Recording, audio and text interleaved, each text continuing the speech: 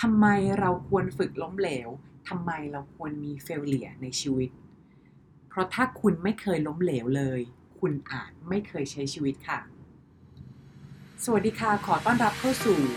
Awesome 8 Podcast Podcast แชร์ความรู้ไอเดียดีๆสรุปให้คุณใน8นาทีกับครูพี่เจสภักษิกรทับทิมทองและนี่เป็นเอพิโซดที่1นะคะของ Awesome 8 Podcast เอพิโซดที่1เนี่ยเจสอยากจะเปิดปฐมฤกษ์ด้วยการที่มาแชร์เรื่องเกี่ยวกับ failure ถ้าเป็นไปได้เนี่ยถ้าทำทุกวันเนี่ยก็อยากจะทำให้เป็นซีรีส์ของช่วงนี้ไปเลยค่ะอยากจะขยี้เรื่องความล้มเหลวให้หลายคนได้เข้าใจนะคะในชีวิตเราเนี่ยเวลาเราตื่นขึ้นมาเนาะเปิดใน IG เปิดใน Facebook Story IG Story Line ต่างๆก็จะเห็นคนยินดีประสบความสำเร็จคนเราอะค่ะเวลาจะมีเรื่องประสบความสำเร็จเราก็อยากแชร์ให้เพื่อนๆทราบใช่ไหมคะซึ่งเราก็ยินดีกับเพื่อนๆด้วยเนาะแต่ด้วยพอสังคมโซเชียลมีเดียที่มันเยอะแบบนี้มันทำให้เรารู้สึกว่ามันมีแต่ความสำเร็จหรือเปล่าแล้วความล้มเหลวไปอยู่ไหนแล้วเวลาเราเฟลเราจะจัดการยังไงมันทำให้เรารู้สึกว่า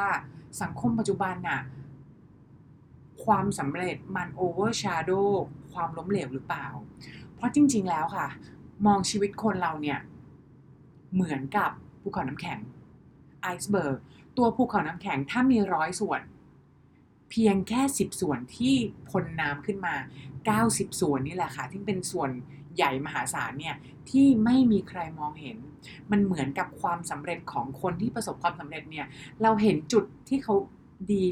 แค่10ส่วนเท่านั้นอีก90ส่วนเราไม่เห็นเราไม่ได้เห็นว่าเขาล้มลุกคลุกคลานมายังไงกว่าที่เขาจะสำเร็จได้เพราะถ้าเกิดสมมุติเนี่ยถ้าเกิดเราดูนักเทนนิสหรือนักกอล์ฟที่เขาประสบความสำเร็จนะคะ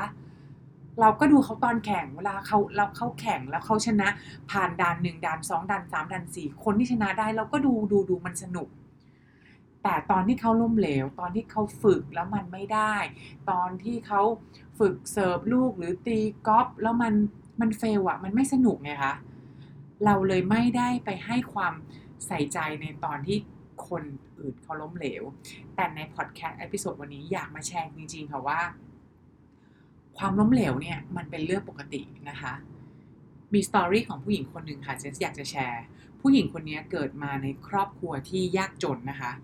เธอก็ล้มเหลวในเรื่องของความแต่งงานนะคะหย่ากับสามีมีลูกก็กลายเป็นแม่เลี้ยงเดี่ยวเธอก็ตกงานค่ะต้องเลี้ยงลูกคนเดียวยากจนมากยากจนล้มเหลวขนาดที่ว่าเป็นคนที่ยากจนที่สุด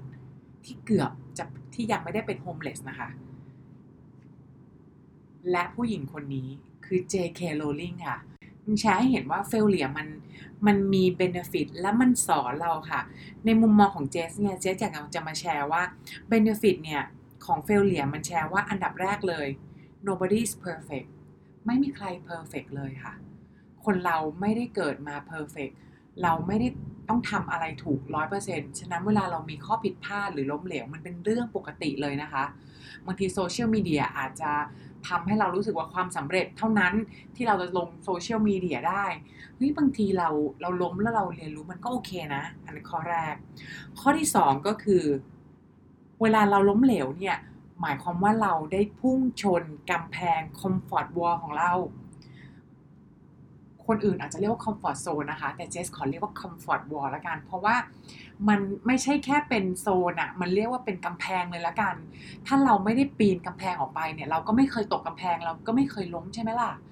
แต่เมื่อเราล้มเนี่ยแสดงว่าเราทำเรื่องที่เราไม่เคยทำเราได้ใช้ชีวิตอย่างเต็มที่และ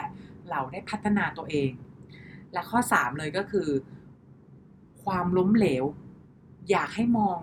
เปลี่ยนใหม่ความล้มเหลวมันเท่ากับเราได้เรียนรู้ล้มเหลวเท่ากับเรียนรู้ล้มเหลวเท่ากับโอกาสการปรับปรุงให้เราสามารถลองเรียนรู้ปรับปรุงแล้วค่อยสำเร็จค่ะและเนี่ยแหละวันนี้ก็เลยจะมาชวนเพื่อนๆนะคะชวนท่านผู้ฟังชวนน้องๆเขียน failure resume ค่ะ failure resume เป็นยังไงเวลาเราเห็น resume เนี่ยปกติเขาจะเขียน work experience ใช่ไหม job